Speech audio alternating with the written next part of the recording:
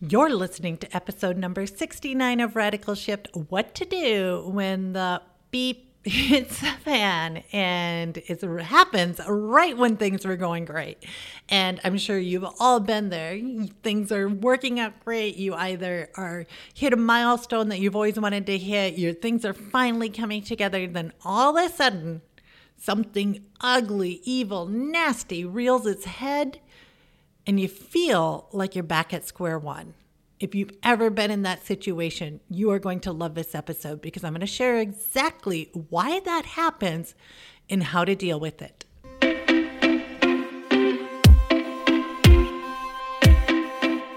And now for something a little different. I'm success coach and serial entrepreneur Carla White, and I'm on a mission to wake the shift out of you.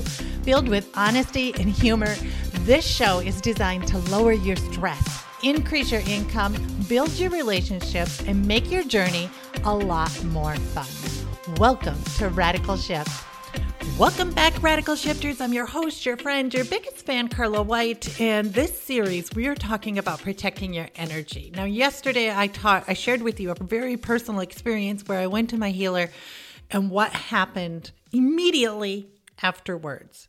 Now, you would think, based on that story, that everything was fine and dandy and it was a happy ever after and the scene faded to black with the sunset and happy music. We're all dancing around and everything's joyous. But here's the thing. Here's the little trick that the universe plays when you shift your energy. So energy shifting starts with an intention. And when you make that intention, whether it is, I intend to have an amazing day today. When you make those intentions, I intend for this podcast to go well. I intend for this meeting to go well. I intend for this evening with my kids to be super fun. When you make those intentions, if that intention of what you want to create is different than how things normally are, intention will be followed up with disruption. Because you have to disrupt the old energy in order to create new energy. And when that disruption happens, whether it's failed equipment, whether it's an old friend coming up and commenting again and sending you some hate mail, that disruption is the energy shifting. And you have to shift to that new level in order not to fall back into old patterns. So for me personally, I thought energy shifted, toxic people out of my life, but no, it wasn't the case. The toxic people showed up again with bigger threats, bigger, I'm going to get you sort of messages. And when I received those, of course, I fell back into some old knee-jerk patterns of handling the stress. But I also was aware that this is an old pattern that I asked to change. And if I ask to change it, it has to show up again. So I can have new habits, new actions, new ways of reacting to it surface. And so that's exactly what I did. And what's interesting, when I handled this situation, this person in a whole new manner, and what I did was just simply block them. And I did what this person was asking me to do, then blocked him. Okay, block him, block that energy. Don't allow him in. I give people way too many second chances. I admit that. I did give people way too many second chances, but block them. And what happened, what's interesting, is one of my clients, she was experiencing the exact same event in her life, but only 10 times greater.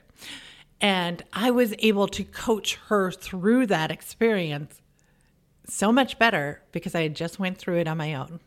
I knew I could resonate with how she was feeling, and I could quickly escalate her to a different level, to a different emotional response, because I knew exactly what she was going through. And thank goodness I had that recent experience so I could coach her through that.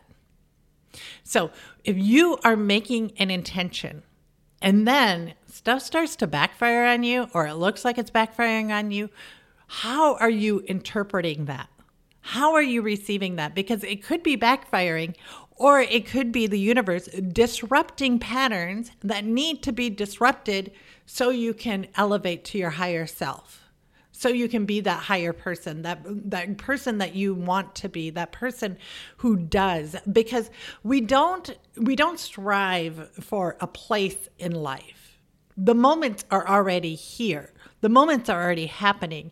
It's how you're responding to those exact moments right now that creates your life. So when you make an intention, when you want to switch up your energy, be ready for that disruption. Allow for it to happen, and then change how you respond to it.